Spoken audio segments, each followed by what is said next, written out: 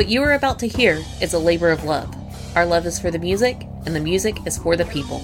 We at Rock Strikes 10 and CNJRadio.com have always recommended that any music we promote on our shows be legally purchased, downloaded, and or streamed. We feel this way not only for our network of shows, but for all music-based shows. By supporting the artist in this way, more music can be created and the industry as a whole can prosper. The music is owned by their respective labels, or hopefully by the artists themselves. This broadcast is owned by CNJRadio.com. Our only mission is to promote the music we love and promote the legal purchase of it. Enjoy the show and turn it up. Welcome to Rock Strikes 10.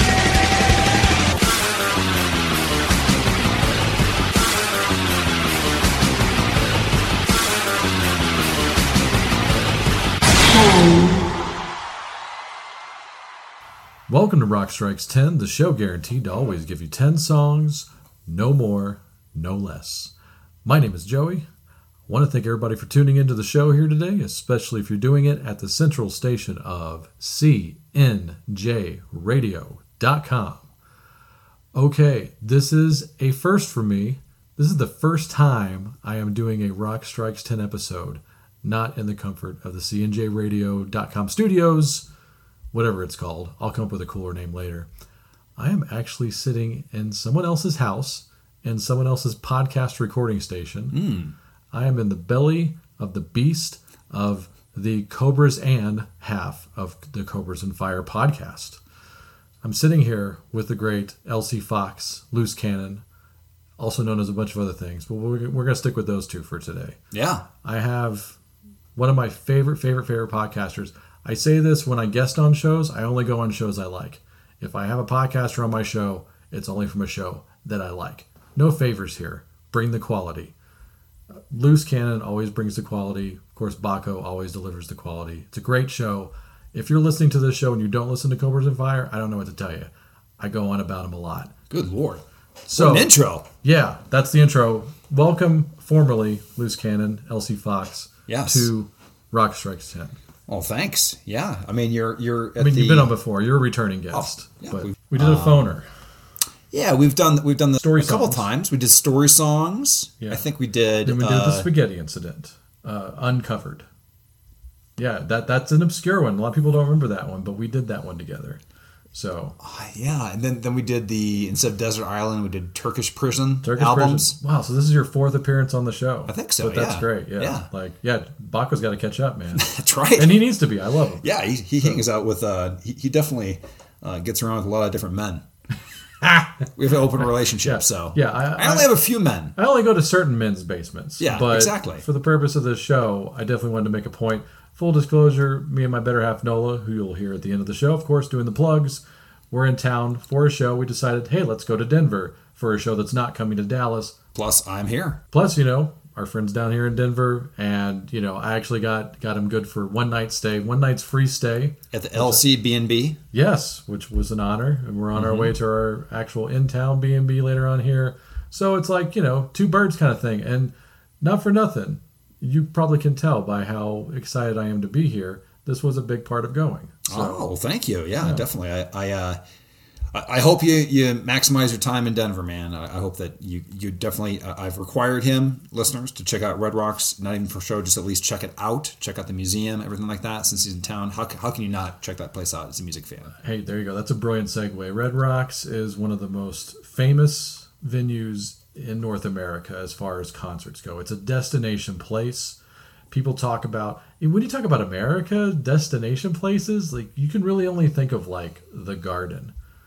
Maybe the Forum if we're still as far as a place to see a concert, yeah, you have to. It's like, I say the Forum, but that's if we're in the 80s. Like the Forum was riding high with the Lakers winning titles. Sure. Like it's not the same thing anymore. Plus, I think it even changed its name or something, even though it's kind of the Forum. I'm sure it's named after a tire company now. But yeah, what do we have in America? We have the Garden.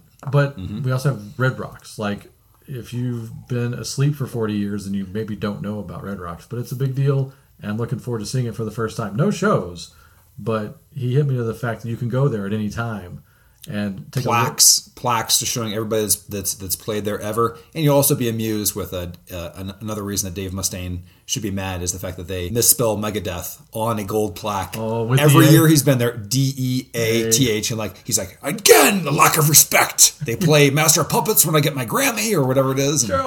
Same shit. So he's immortalized still incorrectly. Well, all you got to do is take your can. I'll tell you what. On the way there, I'm going to get a can of spray paint. Oh, just no. Oh, you got to think transitionally. Get the spray paint, put a D above that A on the top of it, and then go VE below it. Oh, okay. So we can have our Mega Dave moment. Excellent. Yeah. I like it. That calls back to a Cobras and Fire episode. That's right. So Mega Dave, yeah.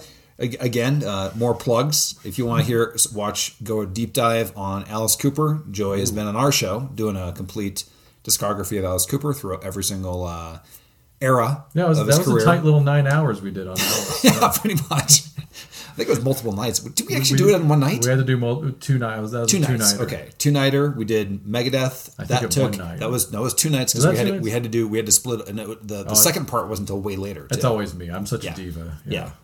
Every time. So, is there anybody else? Anything else besides that? Ice-T. Check out Ice-T episode. That is one of my favorite podcast episodes of any show ever, whether I've been on it or not. That Ice-T episode, Ice-T and National Treasure. Yep. Go listen to that on our Cobras and Fire page. Yeah, everything. Rap career, film career, body count. I think we covered it all in 90 minutes. We need to do an update so we can talk about Cheerios and Cane's Chicken. Oh, Cane's Chicken, that's right. Ooh, Ice-T knows Ice-T. Did you see him working the drive-thru? I just saw the actual.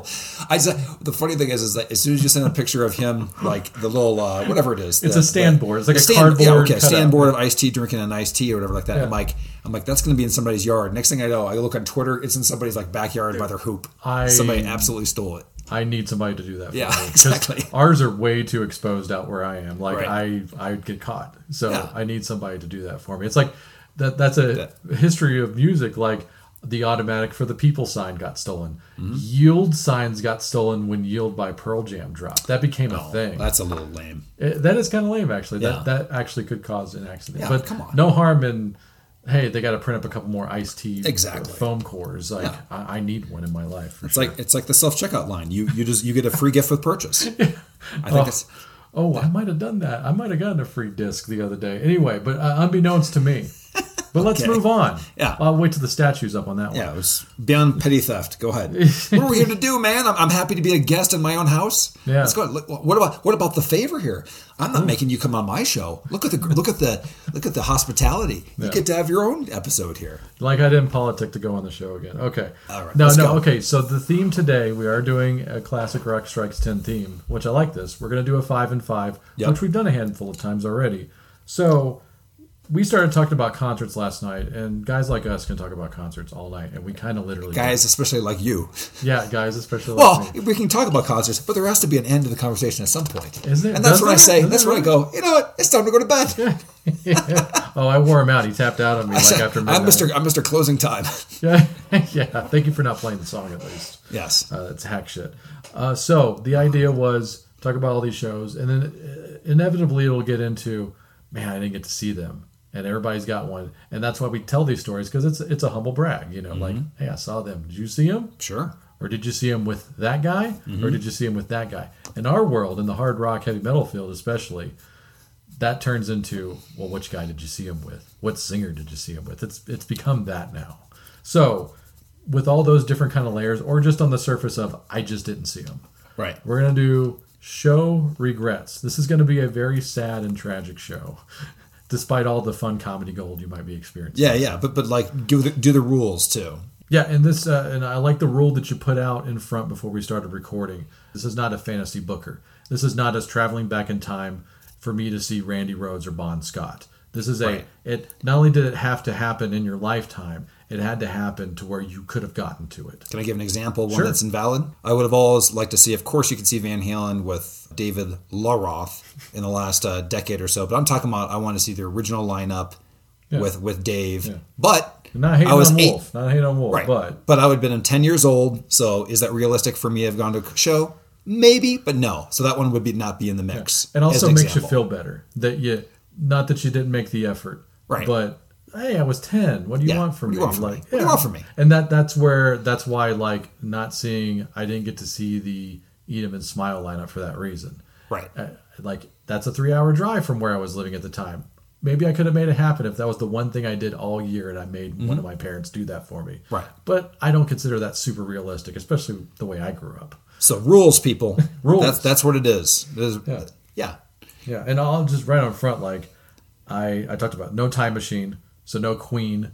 Queen didn't really come to America, even in my lifetime, when Freddie was still alive. Huh. Okay. And they might have played Dallas, but when he was alive, Can you name all 4 members of Queen? Freddie Mercury, Brian May, John Deacon, Roger Taylor. I've heard that it gives you street cred out there in the podcaster world. If you can just whip them off. Dude, if you can name song 3 on News of the World, I give you street cred because most people haven't gotten past that yet. Okay. After We Will Rock You and We're the Champions, what's the next song? Okay, thank you. I don't know. Cyborg Battle? Yeah, sure. Yes. I like it. Isn't that a track name? That's like from Flash Gordon or something, like Robot Attack. I think it's on Queen 2. Oh, Dragon Attack. Whatever. Anyway, okay, moving on. But yeah. So I didn't realistically get to see Queen, not the OG Van Halen, like he said, stuff like that. But I'm of a certain age. I'm in my early 40s, and so is my distinguished guest here. But I can brag. I saw the Ramones. I saw Twisted Sister. I saw the original lineup of Black Sabbath. I saw the Beastie Boys. So, I'm not just saying my concert experience has been garbage. This is just one of those, these are the shows. No, actually going through these, I was surprised how many I've seen. But also it goes through just like the Van Halen thing. Yeah, I've seen Van Halen with Sammy. So it could be bands that you've seen later, but didn't have the original lineups too. The whole give and take. So sad. You see Mikey, but you haven't seen him with Dave. There you go. And I'm the same way. And I hate that. Yeah, I do hate that. Yeah. So... without being a hater, right? Yes. We're gonna be that guy. I'm not a hater. That's right. But here's a hateful comment. Okay, so you're my guest here today, despite me being in your house. This is weird. It's like an away game. That's right. So, but I'm gonna give you honors. I give it to the guest every time. Okay. Since we've been talking a lot, let's get to a song. What's the one thing on your list that you don't have a ton of context to talk about? Because I know I'm going to talk a lot. So how can we just get into a song pretty quickly and then tell your story before that as well? Or we can do it afterwards. Yeah, let's do it. Let's introduce something and you can tell the story after. Yeah, let's just kick this off with Kiss with I Stole Your Love. All right. Oh, that's a killer track one. Let's do it.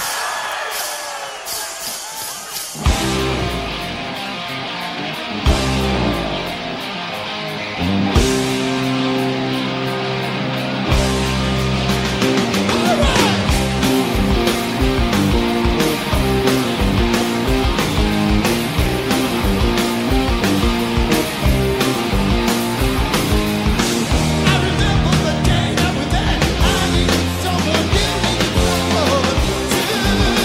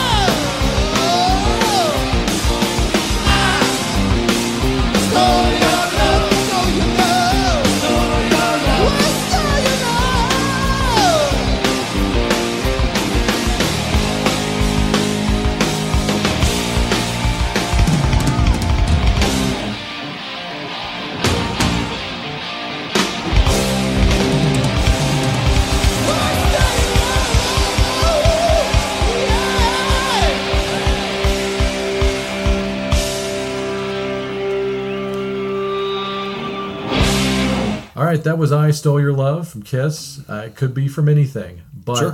if you heard a killer studio version, that's of course from Love Gun. If you heard a live version, hit me up. I'll let you know where it's from. So let's just go with that. So why is Kiss on your show regrets, Luce? Because I know you've seen Kiss. I know you've seen Kiss probably a handful of times. In fact, Name off a few. Right. So last night the discussion, I think, pretty much kind of morphed from that of looking at you have your little Setlist FM. I have an account. And an account that pulls up how many times you've seen them. And we even found one you'd forgotten, so I think you've seen them 15 times. To be fair, I couldn't get to sleep last night until I fixed that. Yeah. But it turns out that for some reason the Kiss convention in '95 just doesn't have any kind of presence on Setlist.fm. Okay. I think just because it's so jumbled. Right, listen. Anyway, this is my story, right? Yes. Okay. Yes. Good. So back to me. Yes. Back to you. Basically, the first show you saw. And there's be some back and forth on this, was the Hot in the Shade tour. Yeah. Second concert ever, first Kiss show. Okay. So I would have been 16 there. Totally could have gone. In fact, I was going to, but I had a conflict with a fine work that day at the fine restaurant of Ponderosa. Anybody remember Ponderosa? Are they still around? Wow. It was like the Golden Corral of the late 80s, early 90s. Mm-hmm. Wow. And I'm sure I was working the smorgasbord that day. Couldn't get out of work. Damn, man. And man. How early or late in the tour was it? Blocked by mashed potatoes. Blocked? Wow. Yeah, and no sneeze guard probably. Yeah. Which openers did you miss out on? I would have missed out on Faster Pussycat and I think Winger. That would have been maybe Slaughter. Does that sound like right? Or maybe Slaughter. Pussycat was on Slaughter. Okay, Pussycat and Slaughter. That was early on in the tour. That was like first leg. And at that time, too, I was already hooked on Wake Me When It's Over, too. Ooh, yeah. Because I was already out. And so that would have been full-blown show. And, of course, they kicked off. That is when you didn't know anything about what kind of set list it was, too. No clue. I had just... I didn't actually own Hot in the Shade. I was, not that thrilled with that album at the time. I do like it a lot now. But at the time, it was kind of like a in-between, but I definitely wanted to see him. And I don't even think I knew about the Sphinx or whatever. So that was a big loss for me, just period. I read inklings in a Circus magazine or a Metal Edge about what this tour was going to look like, but they were still keeping it very hush-hush. Yeah. I mean, you couldn't even got it spoiled if you saw them on Headbangers Ball because that was after the fact. But let me tell you why this qualifies for this is, yes, of course, I've seen Kiss many, many times, but I never saw them with Eric Carr. Oh, that's an extra. Yeah, because Hot in the Shade is great. Hot in the Shade, set list, all this stuff. You can say that's my qualifiers is I have bands here that I've seen, but we're not in a certain lineup formation. So I never saw them with Eric Carr, never saw that tour, and to me, Hot in the Shade was the whole resurgence where that whole, for me, my zone from 90 to 95, I thought those were magical years for Kiss in general. Just like the rebuilding, ultimate the fan service, all that kind of stuff. So yeah, it's, good for them. And I'm glad they're going to happen because I got to see it too. But where they were going in 94, 95, when they okay, we've kind of tried everything. Mm-hmm. Let's just try to get every possible fan that we have left and include everybody. Yeah. And man, what a role they were on with that. But honestly, yes, Hot in the Shade, and I know Larry Mazer should get a lot of praise for that. The set list got a little more vintage, and it's just a great stage show. I love people will complain. I don't want to get too much on this. They'll complain about anything. I like that as magical as the Hot in the Shade tour is, do we really have to die on the hill of the logo? First of all, it was only out for 2 songs. Second of all, really?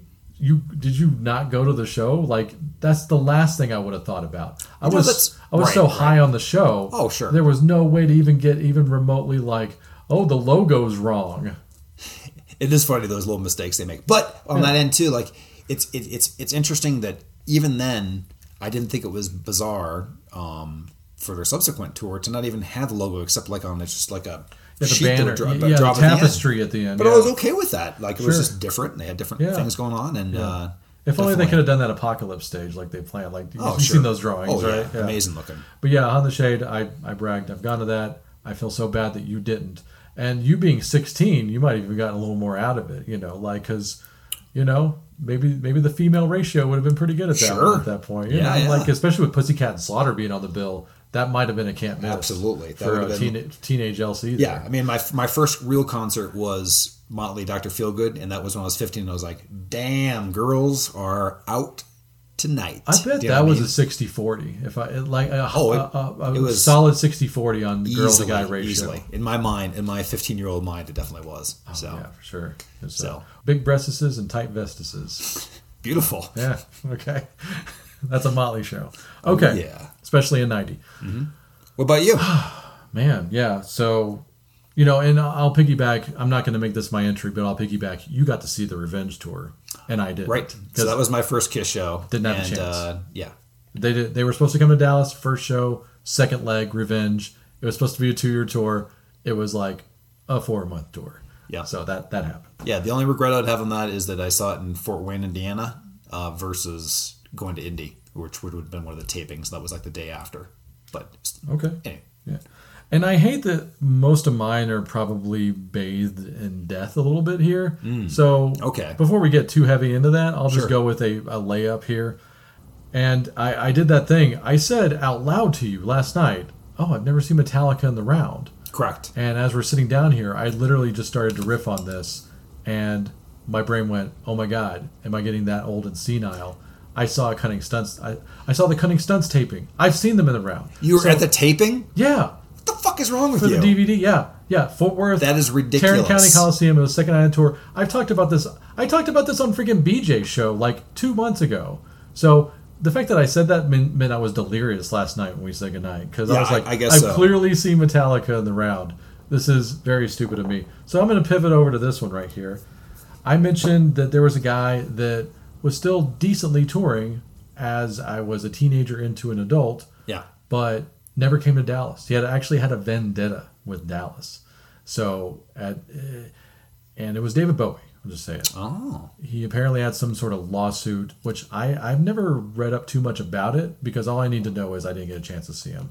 Whatever he was in town for, I kind of just, that's his business. I'll read about it in a book at some point because there's only about 35 books prior to his death out about him. Sure. Now there's 3,500. Mm-hmm. So, but later on as an adult, once you get past that 21 plateau / or living on your own, you have your own car, you have your own means to be like, I can get off of work if I want a road trip for a show. Mm-hmm. And when that becomes a thing, that really opens up your world. At least it did for me. So Bowie went back on tour in 2003, and it was for the Reality tour, which I actually like that record a lot. So the fact that he was touring on it, and I was like, man, even if he leans on that record, I'll have a good time. Plus, he's going to do something for, he's going to play some hits. Even though he's one of those guys like, I don't need to play hits. And he did that for a while where he just wasn't doing that. Mm-hmm. But at this point, and now what I know now, if you go back and get the David Bowie Reality Tour DVD, it's like a 2.5-hour show. He pretty much nails everything you could even think about. Plus the stuff you forgot about. It's like, oh, I'm glad he played that. Stuff he wrote, like All the Young Dudes that he didn't originally record, but it's on that set. Mm-hmm. Sister Midnight by Iggy Pop. He wrote that, but he never really recorded it. He did that. So he was doing that kind of stuff. Did he play Tin Machine front to back? Unfortunately, no. Actually, I do like most of the Tin Machine records. Okay. I like the majority of both of those albums, honestly. Because I did a deep dive when he died on that. So you did? Okay. I was always told that they were no good, but they're actually pretty good. Yeah. And heavy. Heavier than most people would think. Especially find the live footage. That's where it's at for them. The production's a bit tinny for me.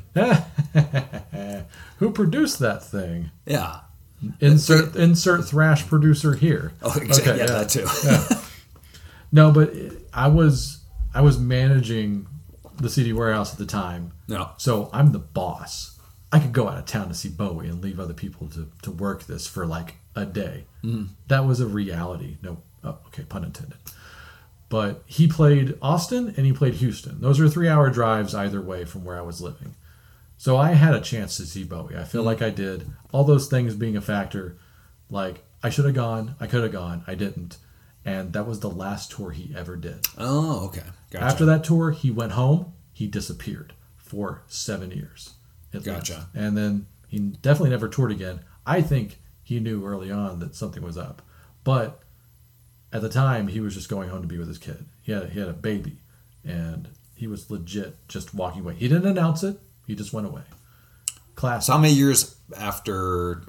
I'm trying to think when did Nine Inch Nails and Bowie? Was that the mid 2000s or 2010s? No, that was like 95. That was when I was in high school still. It was 95? Yeah. For some reason I thought it was much later that combo because was it was the tour after. It was basically kind of like the Summer Shit tour that Metallica did. It's the tour after Downward Spiral, but they're still kind of on the same tour. Yeah, I have so that. Nine Inch Nails like, let's go. We need you guys to go out again. Right. So I'm sure this is a theory, but I'm sure Trent's like, I don't want to go out again. I just did a whole year of Downward Spiral. Right. We did a great show. It was right after that. It was right after that. So I do not. I in my mind I have it way later. Yeah. But So okay. I'm thinking he's like, I'll stay on the road if you can make it interesting for me.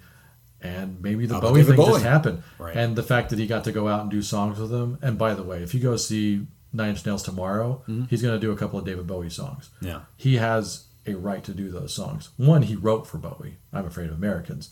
And some of the other ones he actually performed with him on that tour. They had a thing together. It's valid. So anyway. Right. So that's the only way I'm going to get even close at this point now is to go back and see Nine Inch Nails. Gotcha. So I just didn't see Bowie. I regret it. I hate it. This will probably entice you to want to go watch and listen to, because you have means to do both, of the reality tour. This was the thing he opened with. He walked out on stage. The band was doing kind of a low-key, like, mid-tempo, little dun, dun, Yeah. slams into Rebel Rebel. And it's amazing stuff. Nice. Okay. So, yeah. But that's it. Did you ever have an inkling to go see Bowie? Not really. Maybe I would have seen him with Nails. That's about it. Sure. Yeah, and that's You know. all. Everybody I know in high school can probably say, "Oh, I saw David Bowie." Yeah. But they probably, if he played second, they might have left. I think actually he played first that night, if I had to guess. Yeah. I think most of the tour was him playing first. Yeah, I'm a greatest hits guy That's for fine. me. Like Suffragette City is always in my playlists, and I never got deep on Bowie. No, what can I say? There's a nice it's so good. three-parter on the feed you can listen Yes, to. I know. Dive on it. Yes. Okay. But yeah, that was it. Every time I love that DVD, I watch it sparsely because it breaks my heart. Because I'm like, I should have been at that show. So I don't know if you ever buy shows on DVD or watch them based on that, where you kind of hate watch it. Right. That's my number one, is the reality tour by David Bowie. Gotcha. And it's so goddamn good. But yeah, that Rebel Open, phenomenal.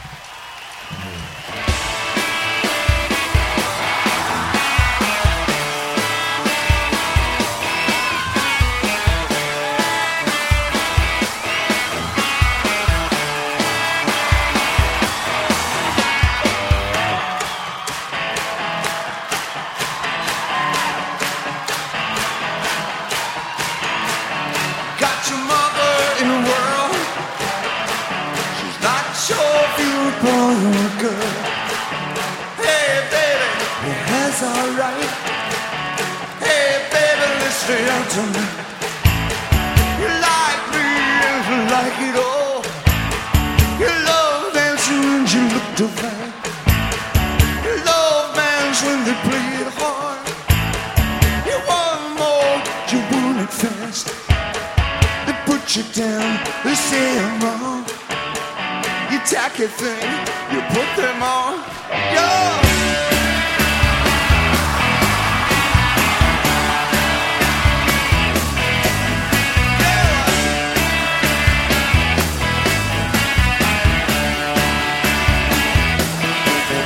Rebel, rebel, Tony dress.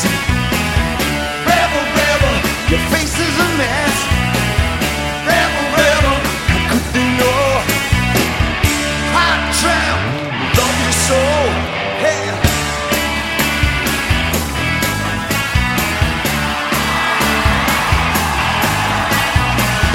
Got your mother in a whirl. She's not sure if you're a boy or a girl. Hey, baby, your hair's alright. Hey, baby, let's stay up tonight. You like me and I like it all. You love dancing, look divine. You love bands when they play it hard. You want more, you want it fast. Put you down, they say I'm wrong. You take the thing, put them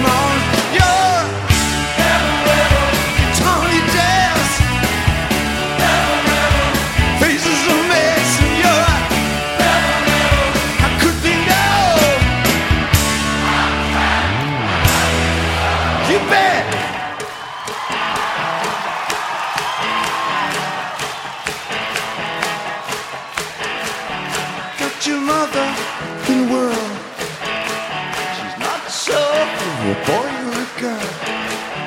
Hey baby, your hair's alright. Hey baby, let's stay out tonight. Hey baby, let's stay out tonight. Hey baby, let's stay out tonight. Thank you. Chucky and All right, guys, that was Rebel, David Bowie, his reality tour version. That killer band, Reeves, Gail Ann, they're all there. Good stuff. Go check it out. All right, moving on. What's your next show/tour regret, Mr. Loose Cannon?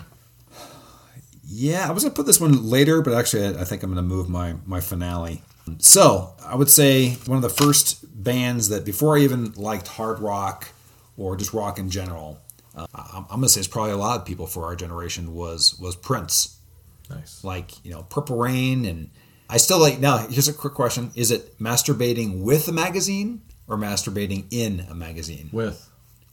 Yeah. Okay. Which leads to a lot of like, okay, is she actually physically using the magazine on her? I saw her in a hotel lobby masturbating with a magazine. So she was in the hotel lobby taking care of her business. Yeah. Like, but you can also, with reading a magazine. Yeah, I think it's like... I thought... Reading. Go ahead. Yeah, do your version. No, I think that's just what it is. She's reading and she's using the other hand on something else. Yeah, okay. So she's getting down to business in the middle of a hotel lobby. Okay. I say, I met her in a hotel lobby masturbating in a magazine I met her in a hotel lobby and I was looking through a Playboy and I met her from looking at that. That's how I first saw her, was in the magazine, and in the magazine was a shot of her masturbating. Well, if you're any other band or any other singer, that's how you did it. If you're like a Vince Neil... and then you send a fax and say, I want to meet her. Yeah, if you're like a Vince Neil or even like a Billy Joel, you have somebody make the call. Yeah. And then she comes over to your hotel or house later. It's basically like a Heidi Fleiss thing. But if you're Prince... you're so fucking cool that you run into that shit every day. And it just happens to be in the hotel lobby. Yeah. Okay. But that happened to him 3 times a week.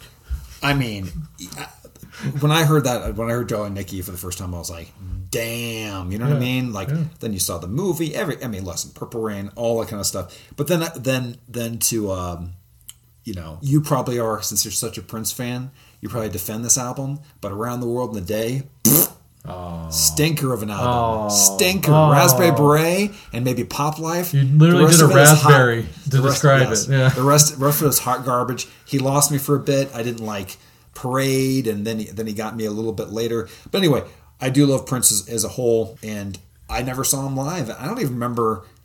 I guess I don't think of the Midwest. If you lived in any major city in your life, I've had a chance. Exactly. Something. Exactly. Even if it was on the Jam of the Year tour, which is what I saw in '97, where he was at his lowest commercially, but he could still pack a shed or an arena because it's fucking Prince. And I think part of it was the fact that it wasn't that deep on Prince at one point, and then he started like not playing any of his famous stuff for like a decade. He had that rep, I think when I was in my late 20s, early 30s, he was doing this thing where he's like, fuck my popular stuff. I'm just going to jam and do like a 20-minute version of whatever. And then what he would do is, on the sly, he would do hit shows or a run of hit shows. Them. And it would be called the hit and runs. And that's what they became known as. That's why those albums are called Hit and Run. It's based off that. So he had been to Dallas, and I saw him. I'm going to flip it back to you. How many times have you seen him? I'm sorry, yeah.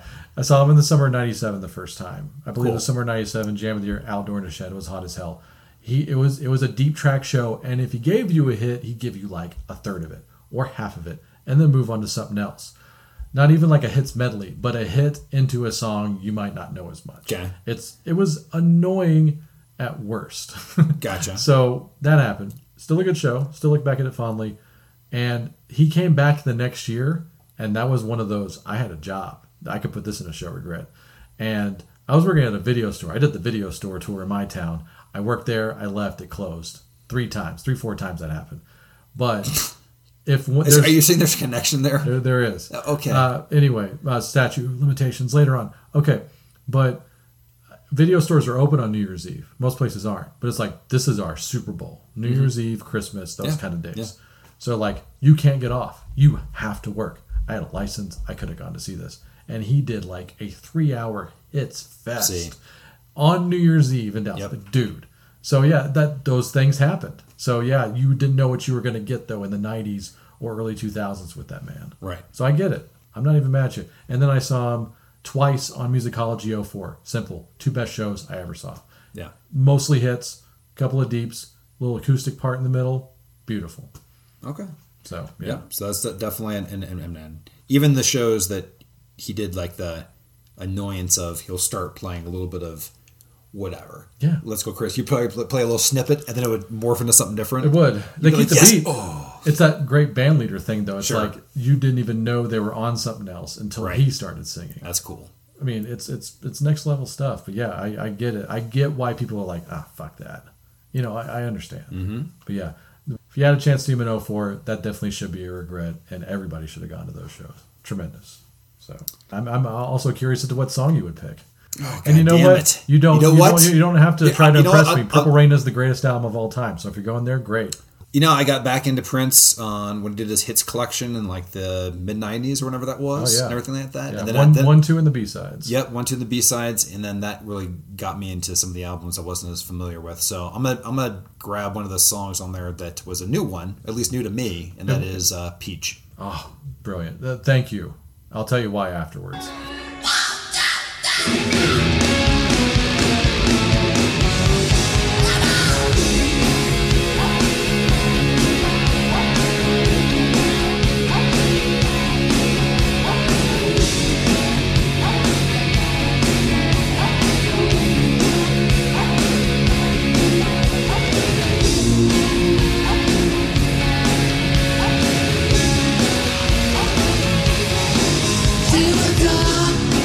She would take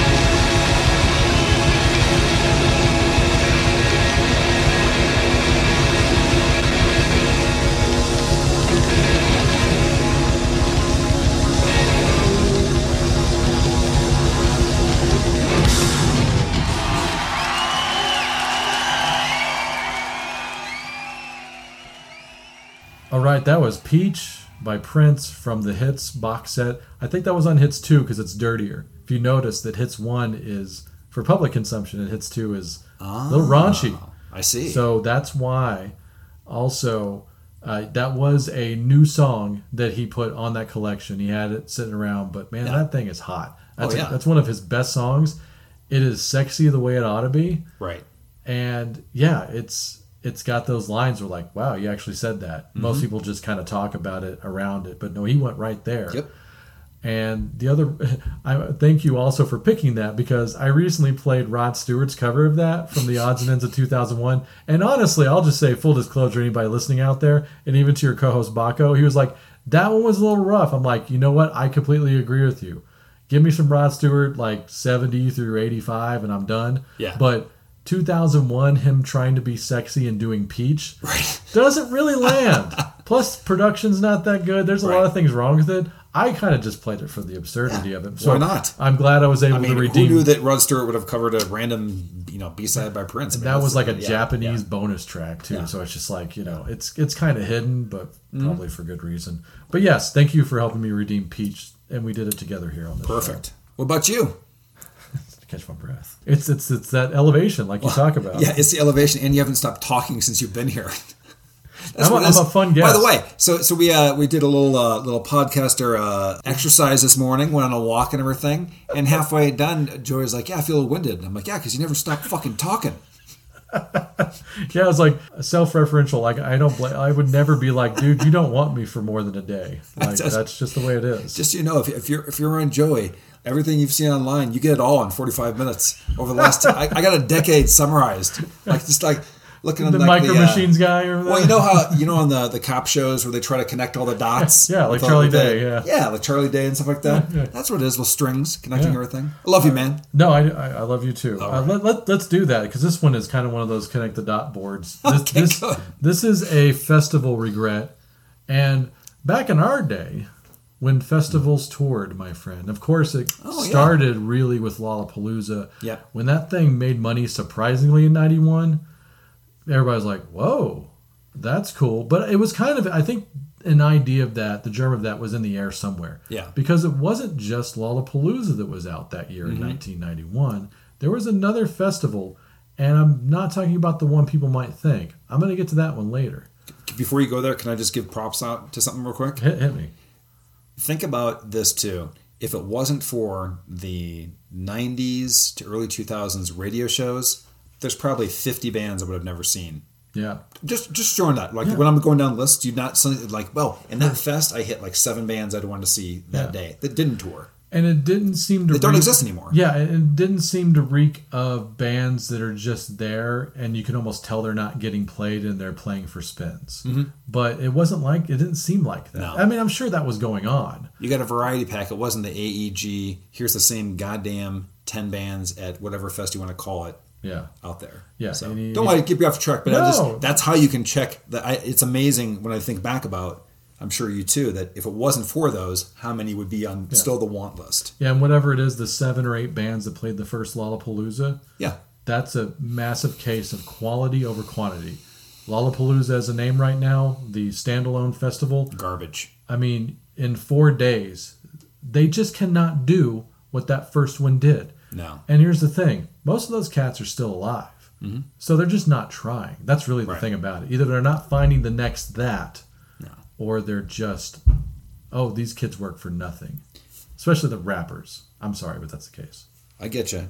But I'll take you back to you. Okay. So not Lollapalooza. Before that was... And I'm going to build up to something else entirely. But let's start with Clash of the Titans. Because God... man. My God, man. If you are a metal fan, if you are a basic bitch hard rock metal fan of a certain age like us, you know the Clash of the Titans tour. It's a legendary thing. Now, right on the surface, who's the opener? Alice in Chains. Alice in Chains. Coming hot off Facelift. Who had just put that album out. First album. There's the buzz. It's the buzz band. But also, talk about a band making your bones. They made it every night playing before Slayer on the average. Because they rotated the lineups of the 3 bands. Oh, they did? They did. That's kind of cool. Yeah. And sometimes it worked out well, sometimes it didn't. But as I know, Slayer did a handful of those shows as the next band after Alice in Chains, from what I understand. I think Anthrax mostly occupied that slot. Okay. But and they just swapped those two. But basically, let's say I'm wrong about this, because I wasn't there. Right. But if you're opening for Slayer, they're going to chant Slayer a lot. Sure. It's like the Boo Bruce story that Tom Petty used to tell. Yeah. So, yeah, that's it. And they made their bones on that tour. So then, right off that, you could have had that. That's a brag. I saw them on their first tour. Anybody who went to that show, hey, I saw Alice in Chains on their first tour. Me. But seeing a co-headline triple bill of Anthrax, Slayer, and Megadeth at the peak of their powers. Oh, yeah. I guess, arguably to some. Arguably right after their best albums. Ish. Yeah, ish. Whatever. Even, it's close enough for any of those. Yeah. Like, anybody who would be like, oh, Rain of Blood's better than Seasons of the Abyss. Seasons of the Abyss is a badass fucking record. And you would love to see them on that tour. That's really where I'm at with this. Yeah, so that would have been Anthrax, not State of Euphoria. Would have been the one right after the Persistence of Time. Persistence of Time. Yep. Which is a good record. Yeah. Not their best, but really, but really good. Strong. Yeah, Rust in Peace. Yep. Rust in Peace is the best Megadeth album. That's my opinion. But there you go. Yeah. So I like that they kind of headline most of those shows. And we're like, yeah, they had the better album of you three. Right. That's just the way it is. Sorry, Randy. So. Yeah, just not seeing that. There was a realistic way to probably have seen that for me. That's why I'm including it on this list. It's just on the cusp. I was 13 probably.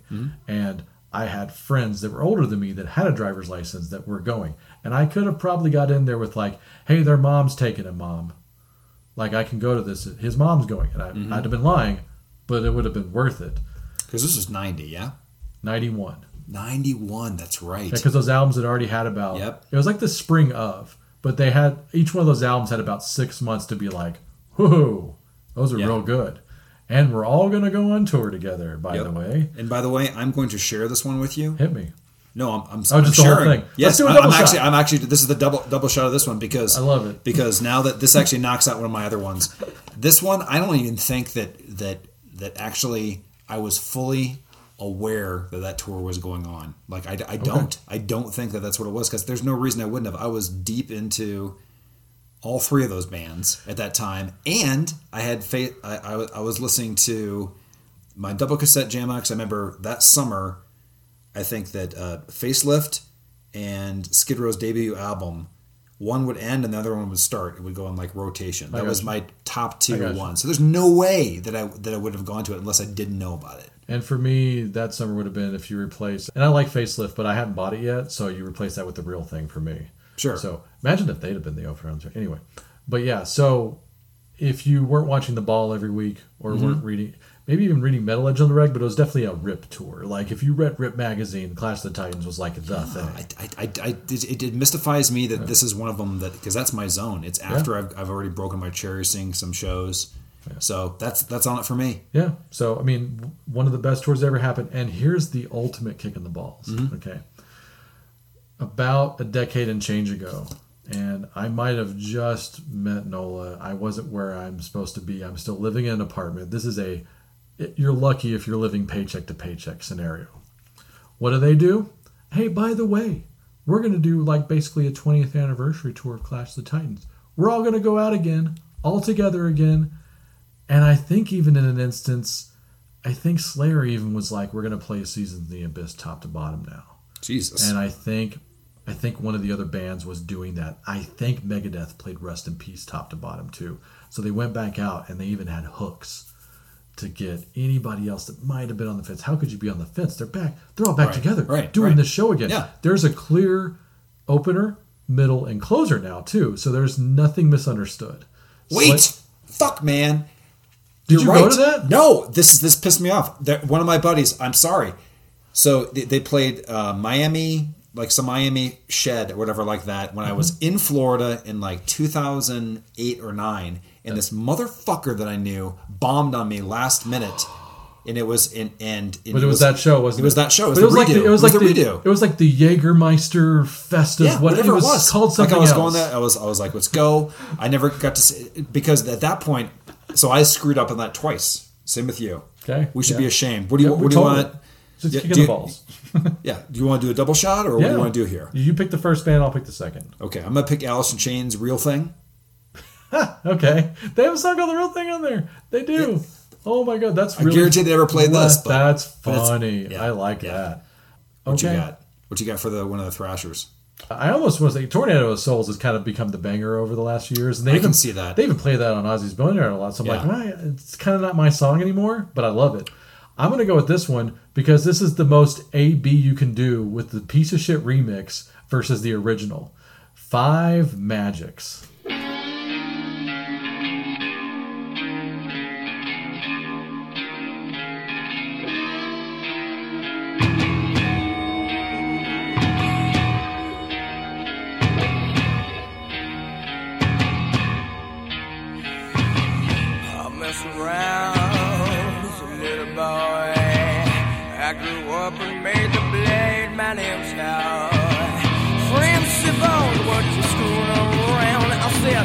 In yourselves and just to give it all a blast. Yeah, yeah, yeah, yeah.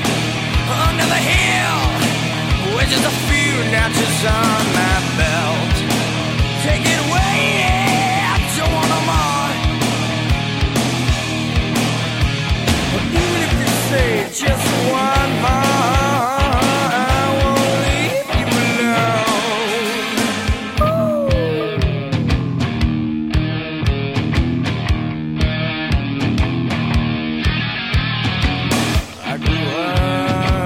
Went into rehab, you know the doctors never did me no good. They said, son, you're gonna be a new man. I said, thank you very much, to get up on the divorce. Yeah, yeah, yeah, yeah. Under the hill, with just a few notches on my belt. Take it away, yeah, I don't want no more. Even if you say just one more, I won't leave you alone. 'Cause I'm going down the steps on a white line. Going down the steps on a white line. Going down the steps on a white line, straight to nowhere.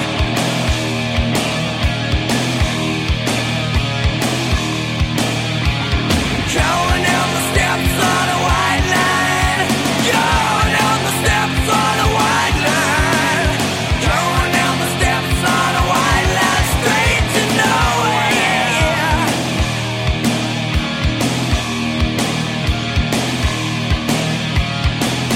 I'm Mr. Round, is a little boy. I grew up and made the blade my new toy. Friends sit on, watch you fucking around. I said, oh my God, and here we go again. Yeah, yeah, yeah, yeah. Under the hill, with just a few notches on my belt. Take it away, yeah, I don't want no more. No more. But even if you say just one more, I won't leave you alone. 'Cause I'm going down the steps on a white line.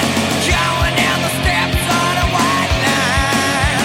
Going down the steps on a white line, straight to nowhere.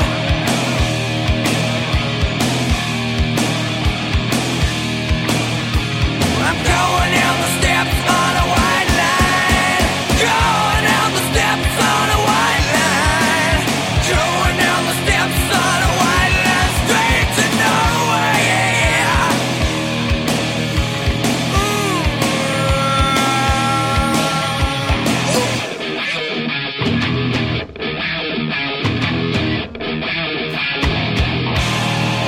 Follow me down. Sexual chocolate, baby.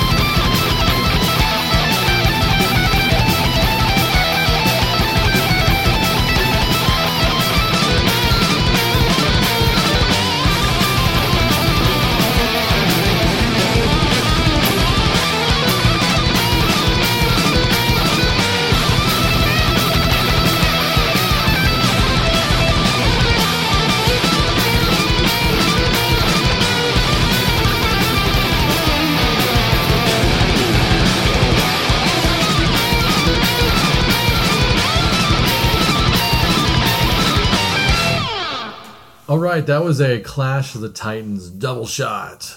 Started off with Alice in Chains with Real Thing. Nice tie-in there to my summer that year. I like it. It wasn't even intentional. It's just a song that I like that ends with sexual chocolate. Yes. You're so beautiful tonight. You're so beautiful. Okay. But yes, Real Thing, Alice in Chains, Facelift is the record, and then we finished that double shot with Five Magics. The original version, the real mix version, from the original Rust in Peace. Don't ever buy the one that looks nicer, because on the side it says remixed and remastered. Remastered is almost, it doesn't even matter. That cancels out because of the stupid ass remix. Wait for an anniversary or something. Thankfully, if you buy it on vinyl, it is the original mix. I found that. I had to tiptoe into that one. I'm like, oh, good. Yay. Yes. Okay. Good. Yeah. But back to you. Yeah. Hit me. What's your next regret? Let's get out the tissues again. Yeah, I mean, all those remixes happened, I think, because Dave sat in his hand, right? Yeah. And he sat in his hand, his arm fell asleep. Yes. And for a couple, you got bored and just re-recorded all his vocals. How many masturbation jokes did we make after that happened? Many. Okay. Stranger, all that stuff. All right. So moving on. Yeah, I'm going to go with one. There's no band that I have their full discography. Always love them. I've loved their earlier work more as I got older. But it's a band that I've never seen live. I've had a decent amount of opportunities, but they're a band that doesn't tour that often. Like they go on massive tours, and they're one of the biggest bands on the planet.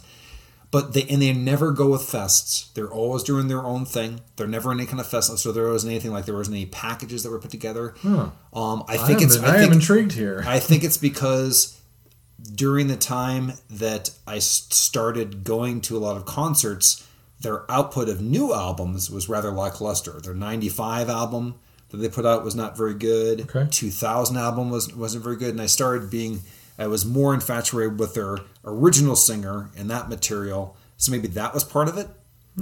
You got any guesses here yet? No. I mean, they put out an album like basically every 5-8 years. They're one of the biggest bands in the world. They go ahead. Oh, I think I got it. What is it? I had to put it together, but yeah, no fest, not as much output. That is an AC/DC answer, isn't it? Yes. Yep. Okay. Have you seen AC/DC? Once. Once. I actually got to see. I saw them on the Black Ice tour. I was late.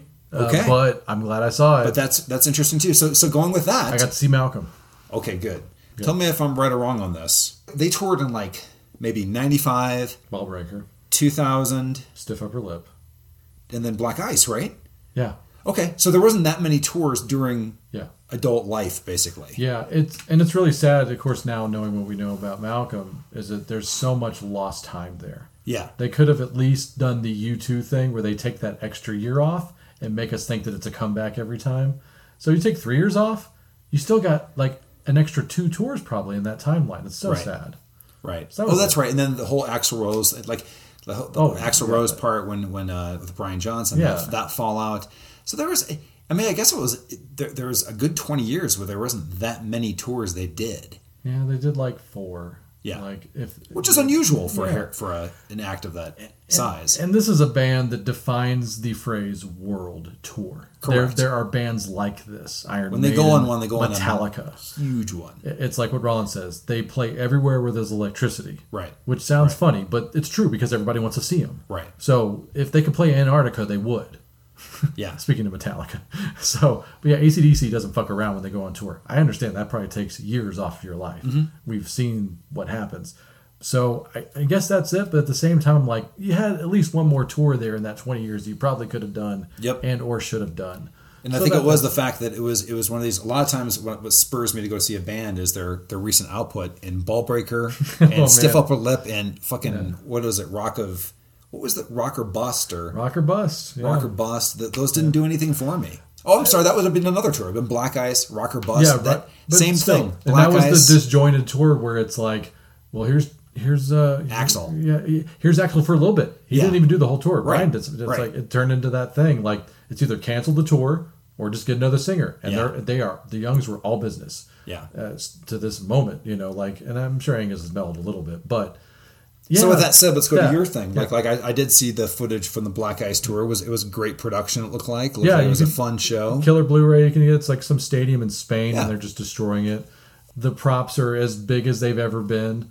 The bell's huge. The Rosie's bigger. There's a train going through the right fucking at the beginning. stage. I think that almost the Guns N' Roses kind of lifted that bit for a little bit. Didn't they have like it wasn't an actual prop of a train, but the beginning of that when they GNR their new one, they would open with Night Train, I think, on their and the train would like on the video come out. They use the same animation. I got flashbacks. Kind of. But I dig that. So worth it, yes. Yeah, and honestly, I don't blame you for going to see them in Ball Breaker because they do that thing that all of our favorite bands should do. They should rep their album properly. If they're on that tour, you should believe in the record. Brian's always said, if you don't see us play 4 new songs minimum on each tour, we don't believe in the record.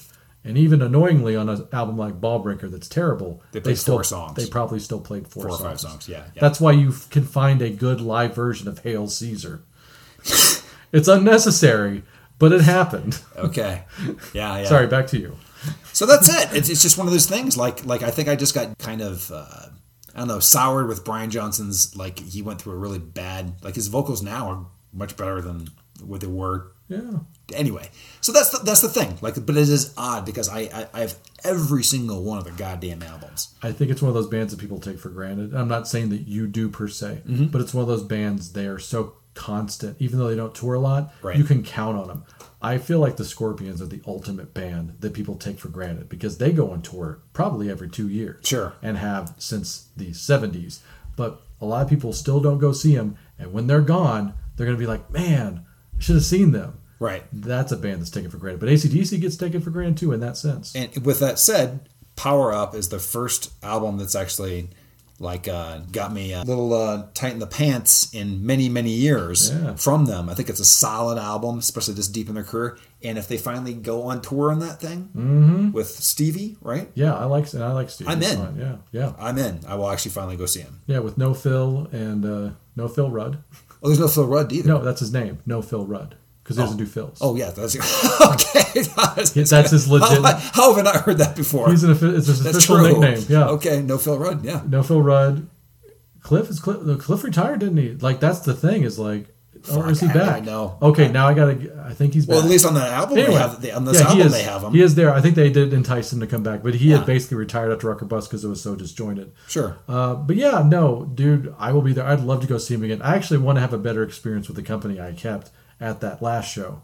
So I'd love to go see him with Nola. Like I don't drag her to shows, but if AC/DC comes back, I'm going to make her go. Yeah. I know she's actually going to have a better time, and that sounds like an asshole thing. But I was like, if you don't go, you're going to regret it. That's going to be one of those ones and be like, let's go to that. So, cool. Yeah, I hope we all get that chance, especially you, sir. So, with that, am I allowed to play a non-Brian Johnson song? Play whatever you want. Play whatever? Okay. I'm You're playing, guest, yeah. Then I'm going to go on... What's the AC/DC song you just love? You know, the one that I never tire of, every single millisecond of the song is pure gold, and it's how Powerage... You say Powerage or Power Rage? I say Powerage. Powerage? I say Power Rage. That's right. I've heard it both ways. Yeah. So it's how this album should have opened, and if you want blood, you've got it. Corrected that, and that is Riff Raff.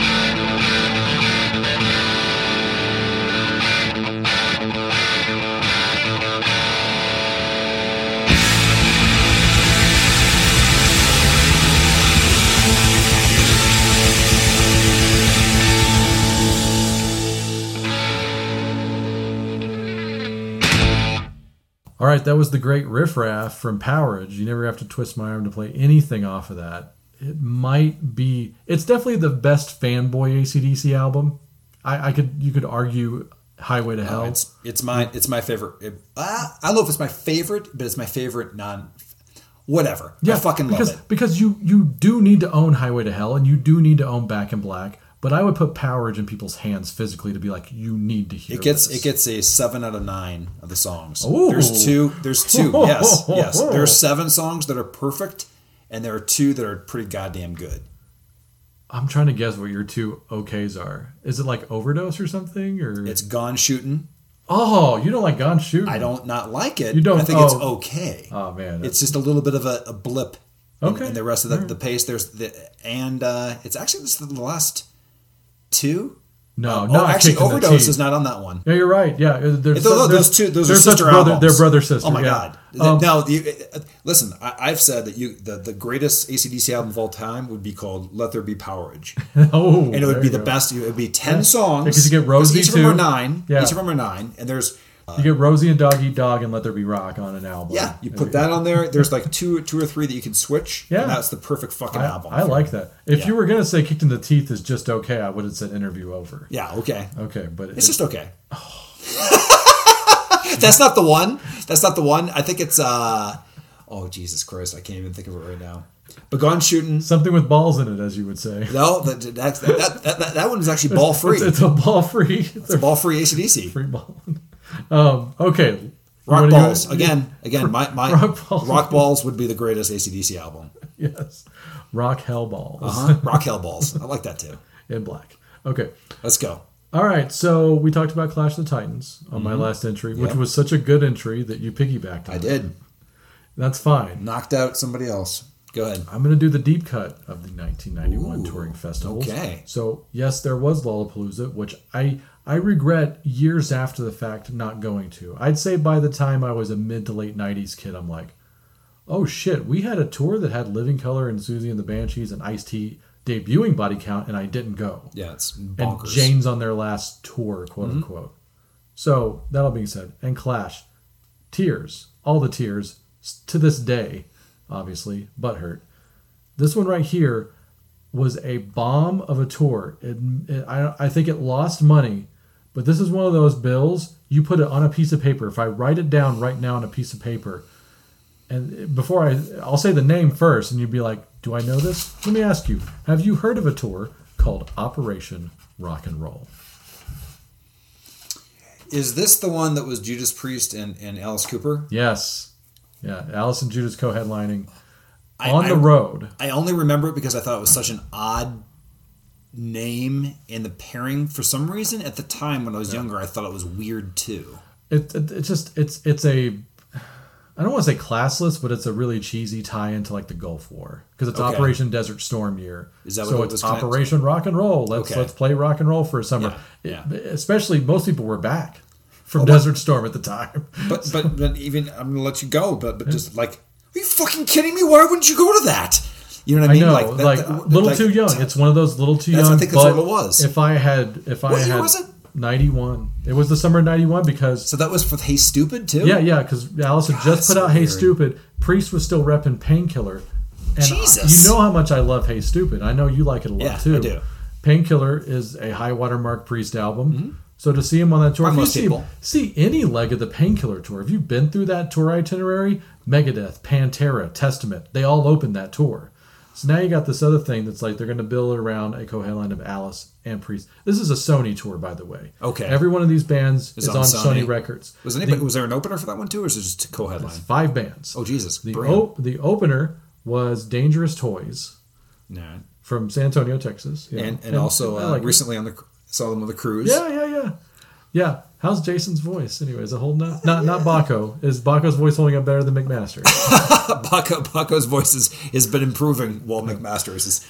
Really enough, years later, I got to see 2/5 of Operation Rock and Roll because I saw Dangerous Toys open up for Alice at the Bronco Bowl. Okay. And I thought it was great because Jason still had his Texas state flag leather pants. You know what? I don't hate it on too much. It was an entertaining show. Sure. It is what it was. Sure. And then after that, Metal Church Which I think that Okay. could have been flipped. I don't remember the order, but Sure. they were definitely on the bottom two. Yeah. Metal Church, Dangerous Toys. And I've been hot and cold with Metal Church, but they were rocking a killer record that year. So, and the third band, right in the middle. You won't even have a guess at this. It's definitely more up there. No, I don't have a guess because for whatever reason, when this was promoted, all I remember was just Judas Priest and Alice Cooper. I don't even remember them talking about any other bands. The middle band, Yeah. Motorhead. Are you fucking kidding I'm me? not kidding you. No way. We had this tour and we didn't care. Like as a people, like as rock fans, disappointed in all of you. All This of you is should be ashamed. All of you are fired. This is your pull. This is a great pull. Operation Rock and Roll. I'm always gonna die on the hill of this tour because Wow. like, man, why not? Like it. This could have gone out 5 years after. This was a summer tour, if I remember right. Summer tour, and the whole dialogue. I even recently watched a MTV Year in Rock 1991 special, and they talked about how bad the summer tours did. And this was one of those tours that lost money. Wow, this doesn't even make sense because really too, I mean, You had Bare Bones. He Stupid wasn't huge, but it was still. I remember being pimped a lot on MTV. Yeah, it went gold. Okay, Totally, So that, they was on Totally Poly, Priest was man. definitely coming back like Yeah. that. I remember people that didn't. I didn't. This was still. I wasn't. I think the reason I wasn't into Priest then. I wasn't into Priest until like the last 10 years, pretty much. But Painkiller, I remember being on lots of shelves of friends that I knew. That was their comeback one. Yeah. Fucking Motorhead doing 1916, like a very strong album. So they're on a strong record. There's all three of those, and it's still. And remember, Summer of '91 isn't. You know, you can listen to any opinion. The crush of the change, and that wasn't really 92, I don't think, for grunge. I mean, it was still, you still had people. 91 is Ozzy's on tour. Everybody's on tour. Metallica's on the Black Album. I mean, rock is still flying high. The only thing I can think of is that Ozzy and Metallica, if you want to think about like taking slices of the pie, the more people were putting their money into going and seeing those shows. Yeah. Like if I had a choice, I would have gone. Yeah. You know what I'm saying? Oh, yeah. I would have gone to those other bands versus them, and they got lost in it. I think if it was a different, maybe that's what it was. And by There's the time, too many. Yeah, and by the time the fall came around, Van Halen came back. And then they went out with I saw Van Halen on that tour. They went out and with those Ozzy. young whippersnappers, Alice in Chains. Yep. So that is one of those shots of the time where it's like, man, we had all this. We had this paradise in this 1 year almost. In the sense, like, I talked about in 91 how hip hop was even great in 91. Yep. So it's just like, man. 91 is still, and I don't mean to hijack this with everything, but just like 91 is the greatest year for me as far as rock, because everything was all there in a big soup. Yeah. It's a soup. Here's the soup. Fucking Ugly Kid Joe was an opener for Ozzy. Yeah. That's the world we were in. Do you know what I'm saying? Like it was just, everything Yeah. was just out there. Motorhead opened a lot of those No More Tears shows. That when they would come in, Ugly Kid Joe would go down the bill. Sure. So we had all this. Man. I still can't believe that if you say Motorhead, Alice Cooper, and Judas Priest, and it did not work. It didn't work. That's fucking insane. Yeah. It was a case of, You could put that tour out now and it would do fine. oh, yeah. If those, If you know what I'm could saying? do it. I'm saying if Lemmy was still here, I'm just saying Yeah. like in general, like Yeah. the nostalgia thing right there. There's And- no way it wouldn't do well. And that was the last of the 4-piece Motorhead, from what I remember. And like everybody but Phil in that band is dead now. Yeah. Like it's just like, Right. oh man. Oh, that was the 4-piece version. That's right. yeah, Yep. that was the last time. Sure. So yeah, I mean, we had all Great this, one. and we blew it. You know, Yeah. It's like I blew it. I didn't go. It was a shed tour. Anybody in a major town had the option of going to see this, and you could see crowd shots of this tour. Of course, earlier in the day, it's not as well attended. It's like the Fair Park scene in Spinal Tap when like Dangerous Toys are out there. Yeah. It's sad. So yeah, it was a bombed tour, and man, you look back on it, it's like this almost could have worked any other year. But for some reason, it was the odd man out 91, and nobody went. If that had gone on in probably even 2000, it probably would have worked better, because that was when the whole repackaging of older bands starting.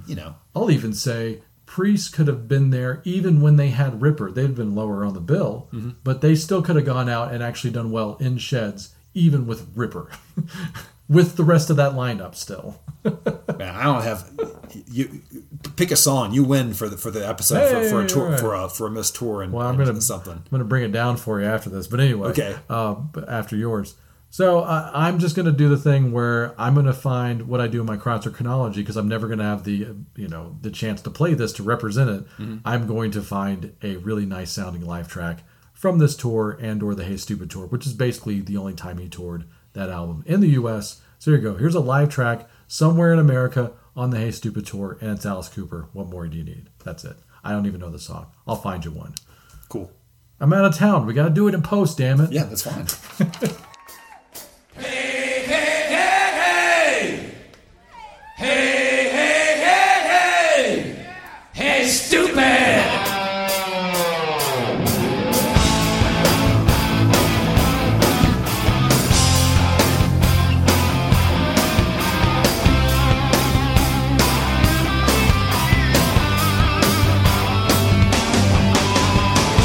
Hey, bro, take it slow. You ain't living in a video. You fly low at a high velocity. No doubt, you're stressing out. That ain't what rock and roll's about. Get on that one-way trip down lonely streets. Now I know you've been kicked around. You ain't alone in this ugly town. You stick a needle in your arm. You bite the dust, you buy the fog. Hey, hey, hey, hey. Hey, stupid, what you trying to do? Hey, hey, hey, hey. Hey, stupid, then when you lose. Hey, hey, hey, hey. Hey, stupid. Come on, girl, it's a better day. Get your foot out of that grave. Don't let that one lover tear your world apart. Oh no. Come on, babe, kick that stuff. Show the street it ain't so tough. Quit lying around with a crippled, broken heart. Oh yeah, yeah. Now I know you've been seeing red.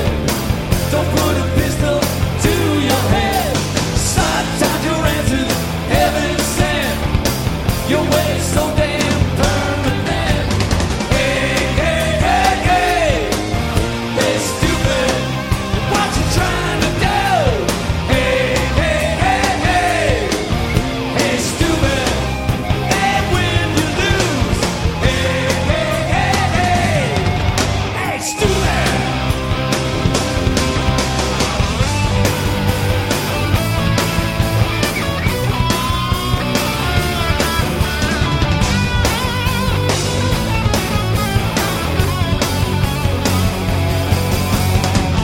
This ain't your daddy talking, you know, I know.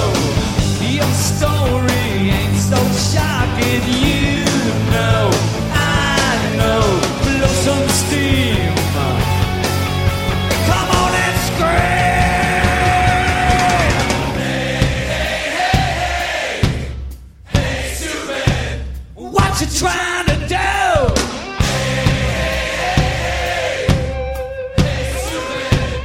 Then when you lose. Hey, hey, hey, hey.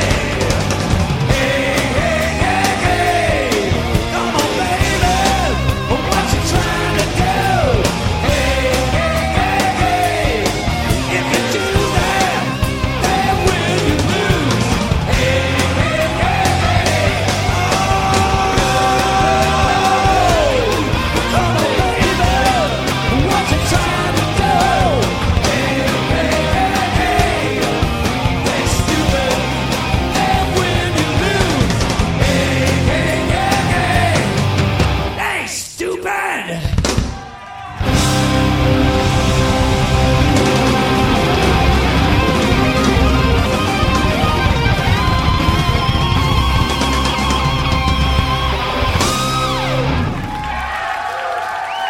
You have one more night. Yep, I'm done. Yeah. Yeah, so mine is, I guess this is a combo because of the fact that this is actually two bands in one show. This one, I don't even, just like I was telling you about the Kiss thing, I remember what the conflict was. Sure. In this one, I don't even know what the conflict was at all. It's May 1991, and at Deer Creek, which is in Noblesville, Indiana. I know the water. Huh? Isn't there a Deer Creek Water Company or something? I don't know. But it used to be called Deer Creek. I think it's called some, whatever the sponsor is these days. I just know that because Lewis Black had a joke about it. It's like, I ain't drinking no Deer Creek water. I want deer pissing and shit in my water. It's true. That is true. It is a bad name for water. But anyway, okay, past all that, it is, I am 17. I have a job. This is my favorite band and probably my second favorite band this year. Okay. And both of them are touring. They both are opening a tour and playing songs off of albums that aren't even out yet until later that summer and fall. Okay, and that do you know what the guess is? I know what it is. Go ahead. The beginning of the Use Your Illusion tour. Yes, it is Guns N' Roses with Skid Row opening. Okay, so this is why this qualifies. I have seen Guns N' Roses after that. But this is the part of the Use Your Illusion tour when Izzy was still with them. Yes. Okay, so this is still pretty much the Appetite lineup with Matt Sorum. Yeah. On drums. Yeah.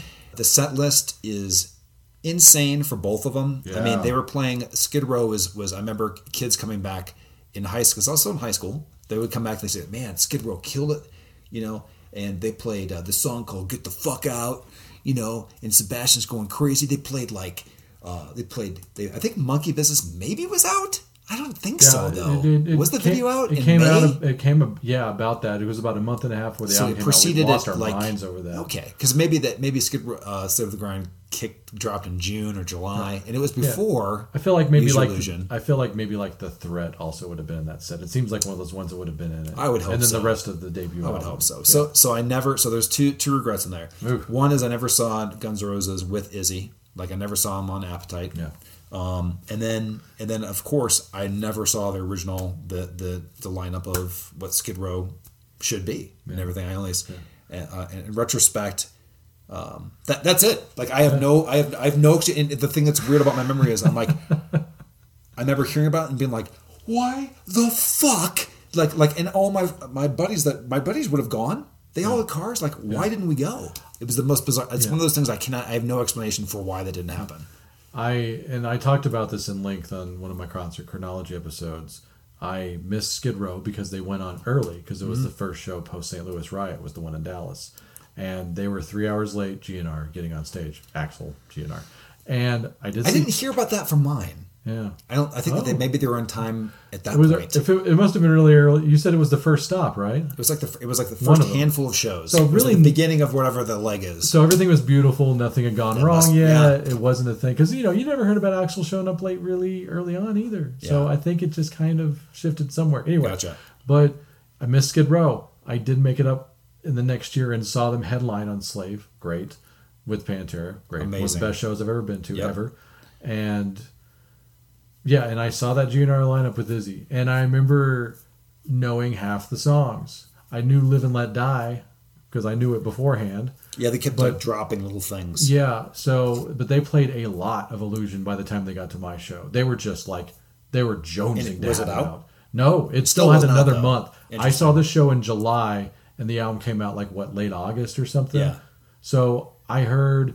I can pull it up on set list, but my memory, I'm going to go with it. I definitely heard Double Talk and Jive. I definitely heard Dust and Bones. I definitely heard Perfect Crime. Maybe Right Next Door to Hell, maybe. And God, 14 Years was also played because somebody heckled them after that. And Axl said, "What was that, dude?" And he put the mic up. It's like 14 years, 35 minutes, And he goes, "Yeah, it's intelligent."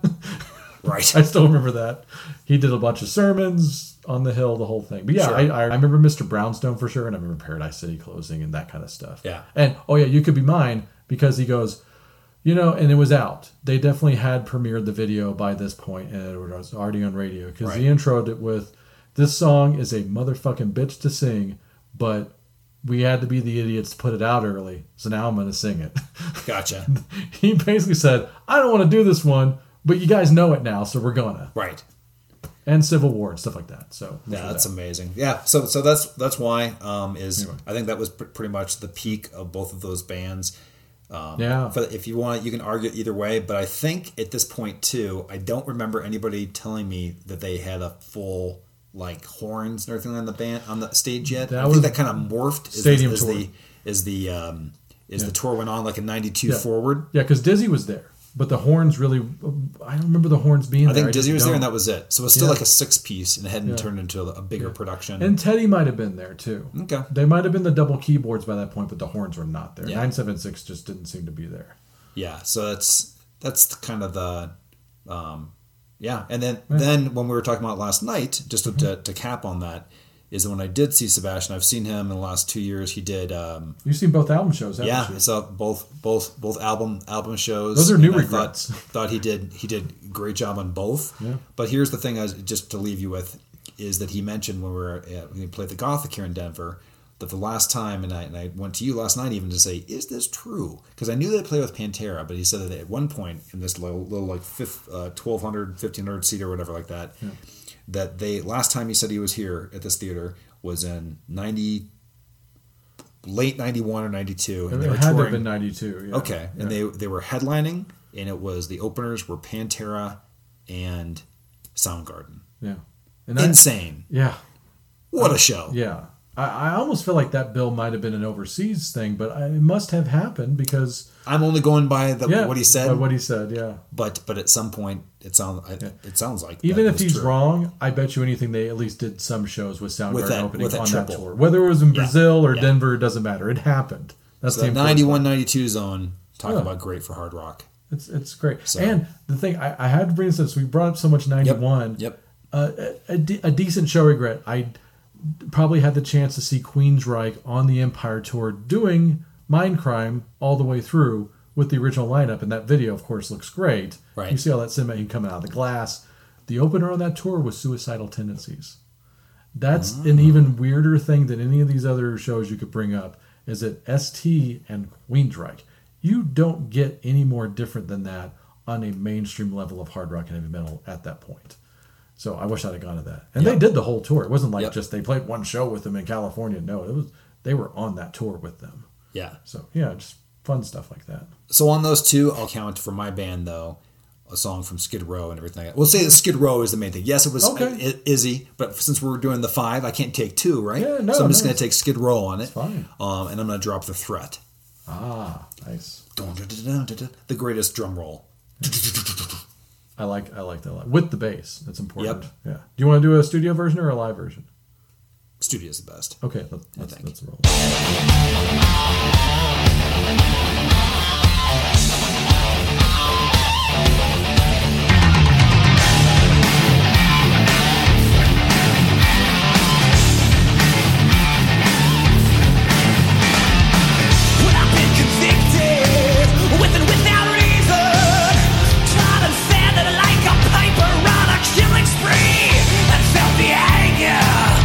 Generations and been a target for the cheap shots of authority.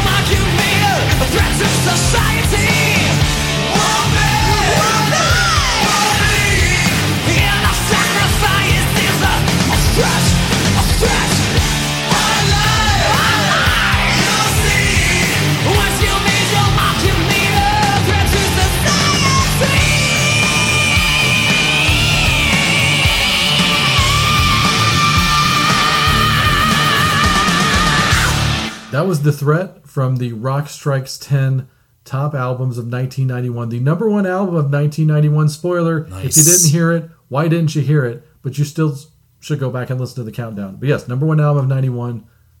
Slave to the Grind, that was The Threat. Nice. Yeah. I'm with you on the theory that Sebastian did get to use the tapestry because his dad drew the art. Oh. I'm with you on that one. Yeah, I think that's what it was. Come on. It's easy. Yeah. He's got the rights. He's daddy. Daddy rights. Yes. Go watch the Roadkill home video. I'm giving you on-air homework, by the way. We talked about this last night. The Skid Row Roadkill video. It'll probably make you feel that much worse about not seeing them I'm sure. at this time. But you should still see it. Okay. And release the Guns N' Roses Paris pay-per-view concert to mass consumption. Agreed. Everybody out there, it needs to happen. All right. Moving on. My last entry is a band that is not a Cobras and Fire favorite, actually. I've heard you guys trash this band multiple times, and I always feel personally attacked and offended, not so much that I would ever stop listening. I love you guys. You guys are brothers. And I just always go, man, you can't even give this one thing that's like the biggest part of this band's career. I get that the overall trajectory of the band, not that great. But there's one moment where they are king shit. Go ahead. And this is the band that, the historical footnote, the first metal band to have a number one album in America. Do you know the answer? Quiet Riot. Quiet Riot, Okay, Metal Health. okay. Now, here's my thing. Obviously, when Metal Health was riding high, first of all, they weren't always headlining. That was weird. They were riding. It was that case of like when the Go-Go's opened up for the Police and they had the number one album in the world. I'm pretty sure Quiet Riot was on tour with Loverboy when that shit happened. Sure. And they were the openers. Were they opening for Slade? Yes. Opening the wallet for Slade, actually. Yes, okay. I think that's probably... Keep going. Yeah. Kevin would love that joke. The most money that Slade ever made was from Quiet Riot. Guaranteed. Rightfully so. Respect. They're one of the best rock bands ever. 20 number ones in the UK, by the way. So, those are why I'm sitting here. So, Metal Health's important to me. I think I call it pop metal. I do hate the hair metal thing. But it is a perfect pop metal album. And I think anybody who even entertains this kind of music, it should be in their collection. I don't care what pressing it is or if it's on CD or cassette. You should have it somewhere in your house if you love hard rock. So, that all being said, I was super young. No way I could have seen them on that run. Yes, that doesn't count. I had zero... Invalid. Just not on that tour. Now, subsequent tours, not really realistic. Anything through the 80s, I probably would not have entertained going to see them with Paul Shortino. I don't hate that record. It's just... I don't even know which one that is. Is that QR3? No. QR3 I really like a lot. That's the third. That's the one right before they fired Kevin. Okay. And then Quiet Riot self-titled is the second Quiet Riot self-titled, but it's Paul Shortino's album in 1988 they did with him. So this has been sometime in the 90s then. So what happened was, Yeah. the dialogue in behind the music is that Manson got them back together for that party, and they're like, hey, we could probably do this. Because Quiet Riot was on tour, but they were on tour with the Terrified lineup, which was a mishmash of a little bit of original and, like, I think Chuck Wright on bass or something. But they were pretty much there. They just needed to get Rudy back. So at one point in the late 90s, all the way up until like the early 2000s, maybe even mid 2000s, that lineup was on the road pretty much every summer. Dubrow, Cavazo, Sarzo, Benally. And that's an important band to me. Anybody that goes out there now and says they're Quiet Riot, they're fine. I might go see them. I'm never going to make that point. But I had 10 solid years probably to go see this band play at some of my favorite venues of all time, like the late Bronco Bowl. They headlined a Rock Never Stops tour. You know, one of those ones that's like Quiet Riot and Dokken and three other bands. LA Guns probably, I'm sure. Like early 2000s, late 90s, and then they started packaging those up. Slaughter. Yeah. Once Poison did that reunion tour in 99, all bets were off, and God bless them. Sure. And the lower level versions went into the theaters and the bigger clubs. Vince Neil, whatever they... Vince Neil, if you luck out. Yeah. Cinderella, if you luck out. Yeah. Quiet Riot, I believe, headlined one of these in a 3,000 seat theater. That's the one I should have gone to for sure. My favorite venue and my first favorite band, it didn't happen. And it was 2,000, adult, car, job, means. You can't recall the reason. It just didn't happen. Yeah. I think I had to work that day. Yeah, sure. That's probably what it was. And I was, like I said before, I was taking them for granted. I was like, all these bands are back again. They're all out. Right. I'm going to have that shot. Oh, they're going to come back again. They'll be here again. They probably came back. Every year they're here. Yeah. I hear it was you really saying. like the one thing. Yeah. I can almost tell you almost as a matter of fact, I'm sure I didn't go because of the bill. I think I did that thing.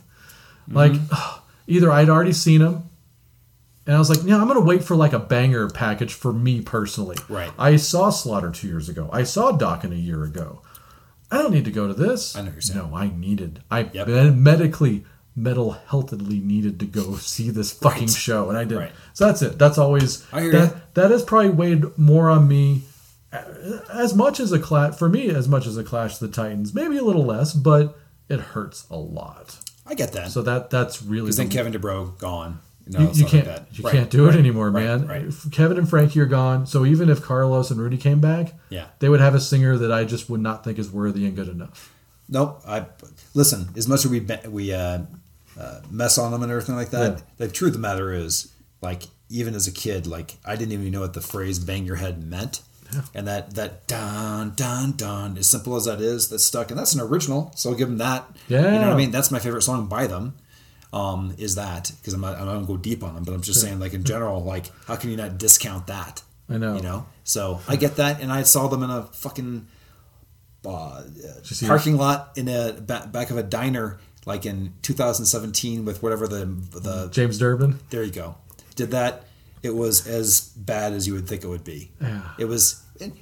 I'm sure he I'm saying, tried. right. I'm sure he tried his hardest. Whatever. It was fine, but I was like, and even in that version, I was like, at least I got to see Quiet Riot. You know, Sure. one of those bands. And now that's even becoming like, well, at least you got to see Frankie play Quiet Riot music. That's where it is now. Right. So yeah, and people could say what they want about Kevin. I'm sure he was hard to work with. I'm sure I wouldn't want to be in a room with him, much like me, for at least 2 hours in a Sure, room. yeah. But I'm good now. Kevin DeBro, Stephen Piercy, and Vince Neil have irreplaceable voices.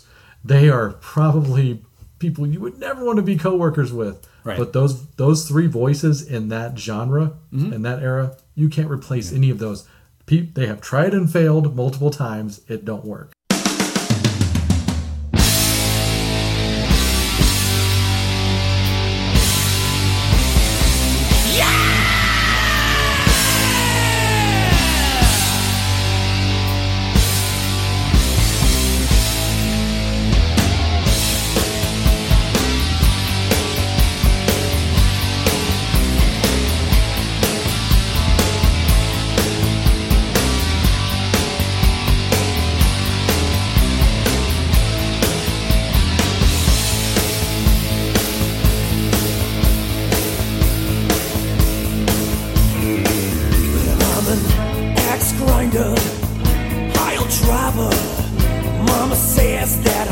Never mind her. Got no brains. I'm insane. The teacher says that I'm one big pain. I'm like a laser, six-string razor. I got a mouth like an alligator. I want it louder, more power. Gonna rock until it strikes the hour. Bang your head. Metal helper drive you mad. Bang your head. Metal helper drive you mad. Alright.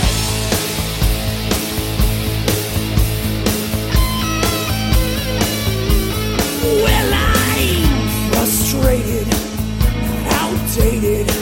I really wanna be overrated. I'm a finder and I'm a keeper. I'm not a loser and I ain't no weeper. Got the boys to make the noise. Won't ever let up. I hope it annoys you. Join the pack. Feel the crack.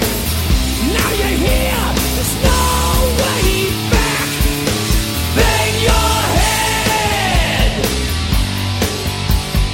Metal helper drive you mad. Bang your head. Metal helper drive you mad. Listen. Metal helper cure you crazy. Metal helper cure you mad.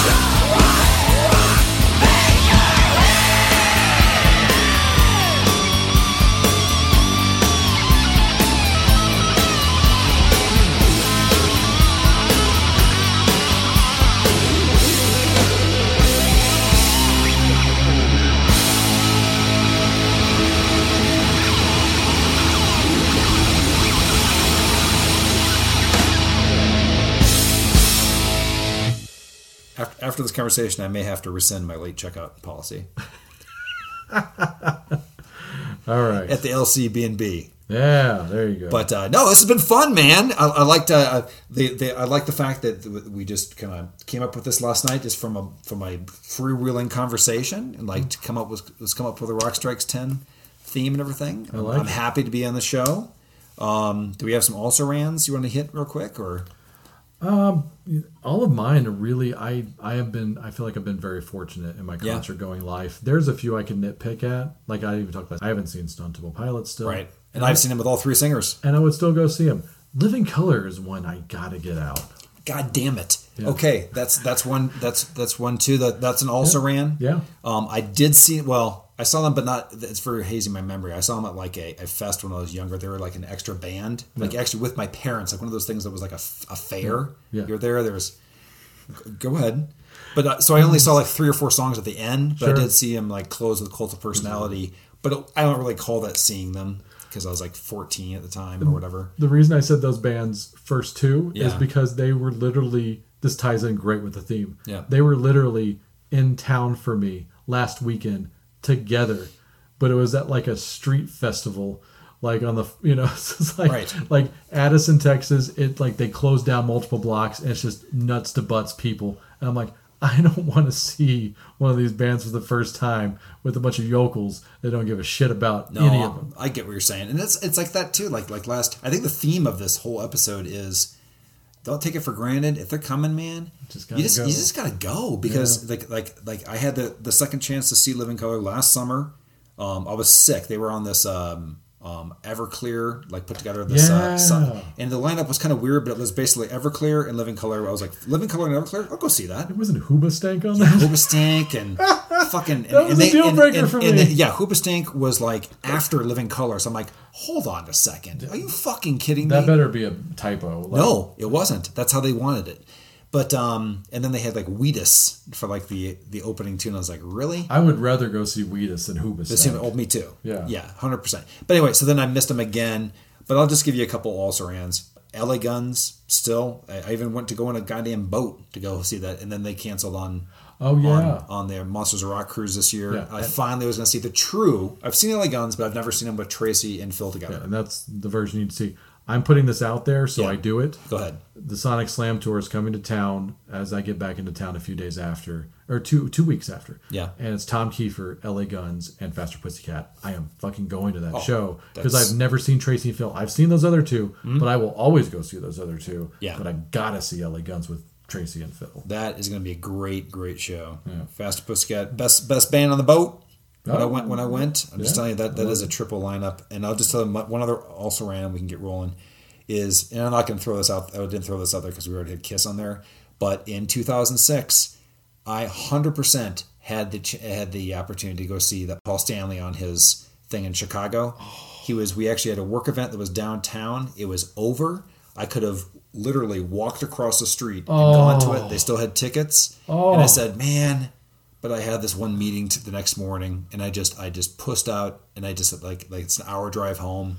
We were downtown Chicago, but I could have gone. That fucking set list, incredible. The dark side held you. Like, I mean, just like it did. Oh, work. Yeah, fuck that. I mean, that was the last, and that was probably the last great vocal performance or near the end of a full tour of Paul's voice and everything like that. I would agree to that. And have you ever even watched the DVD to this day, or is it? I have not. Yeah, that's going to hurt when you watch it. I've heard it's great, the One Night Live or whatever. Yeah. But I just have never watched it. And almost because I was angry at myself. You could have been back to your house. It might have been filmed there, by the way, because it was like the House of Blues. Yeah. Well, the whole tour was House of Blues. That's right. Yeah, so maybe it wasn't that House of Blues, but... And that's why I didn't get the chance. Our House of Blues that stands in Dallas currently was under construction that year. We hadn't had one yet. If it had been like the tour happened a year later, would have gotten it. Yeah. So it's all House of Blues. That I did not know. Yeah. So, anyway...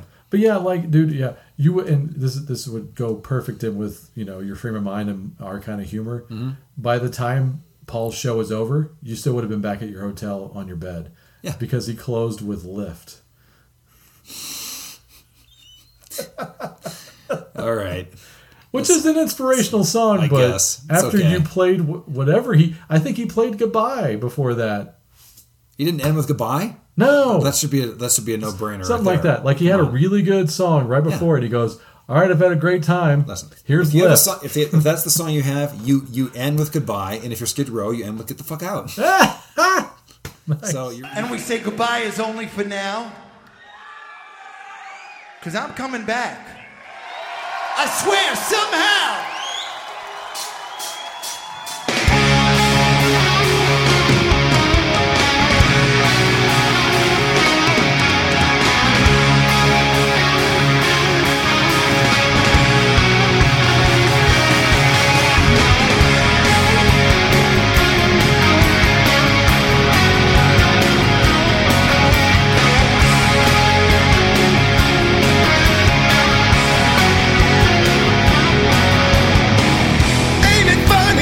Time slips away, but now I'm leaving and I wish I could stay.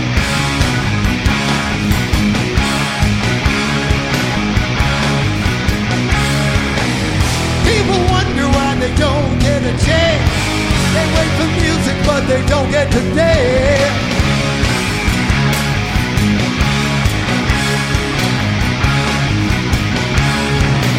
But now I know when my work is through, I'm gonna be with you.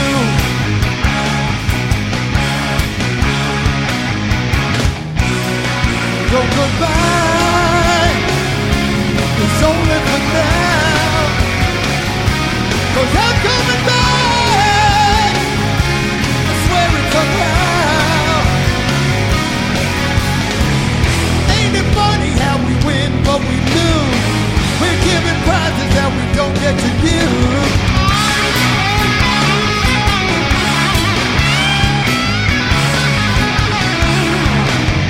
People wonder about the things that we've got.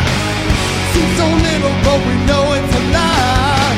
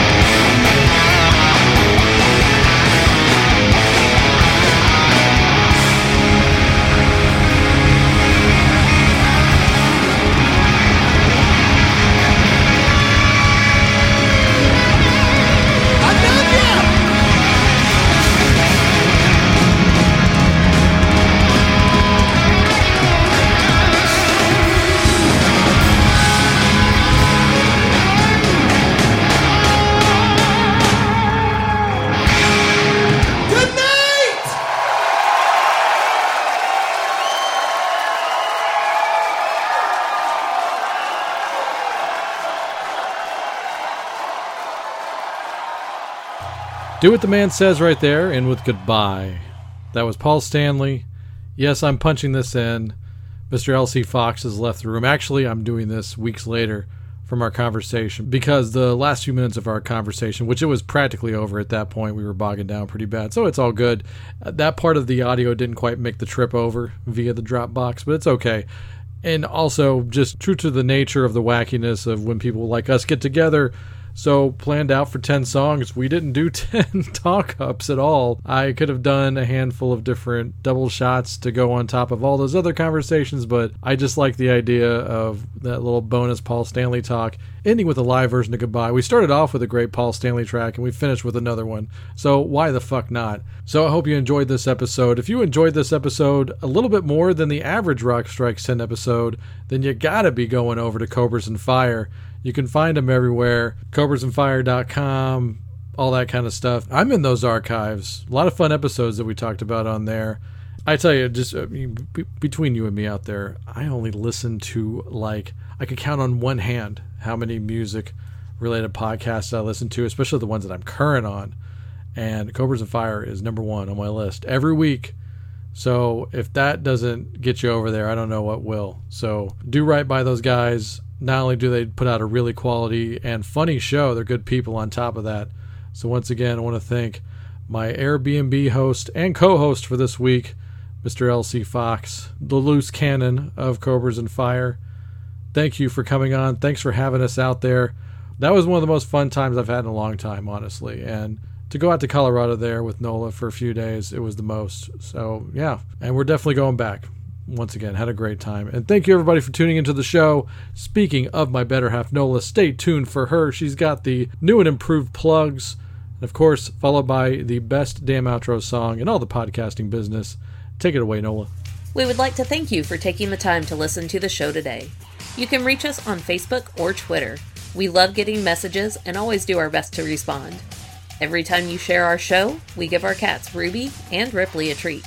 We are on Twitter at rockstrikes10, and the direct email is rockstrikes10@gmail.com.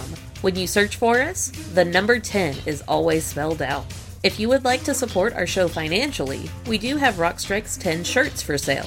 For $20, we will ship you out a high-quality, soft-as-heck, next-level branded shirt and a button. Send us an email or direct message for more details or to order.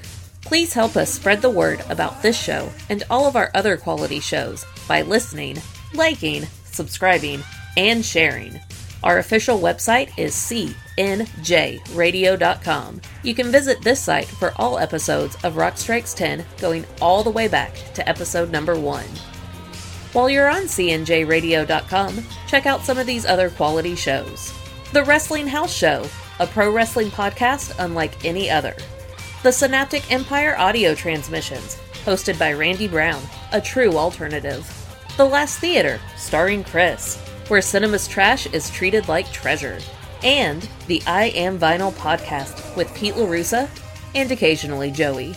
We also highly recommend that you check out our good friend Mark Striegel, who can now be heard exclusively on SiriusXM as part of Ozzy's Boneyard and Hair Nation. Last, but certainly not least, we would like to give an extra special thanks to the great Pete LaRussa and the band Spacebeard for the best outro song in the business. Go to facebook.com/SpaceBeardBand to purchase their music and make sure to tell them that Rock Strikes 10 sent ya. We hope you tune into the next show. Until then, have fun.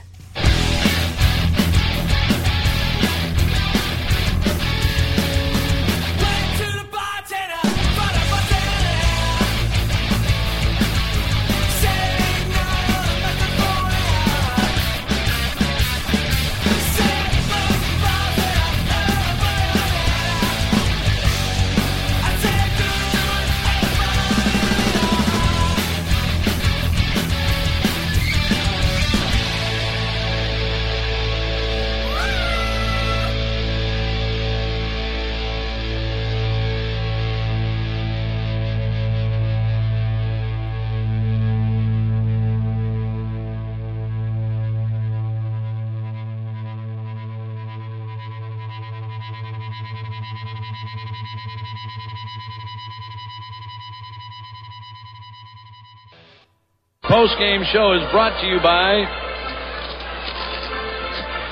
Christ, I can't find it. The hell with it.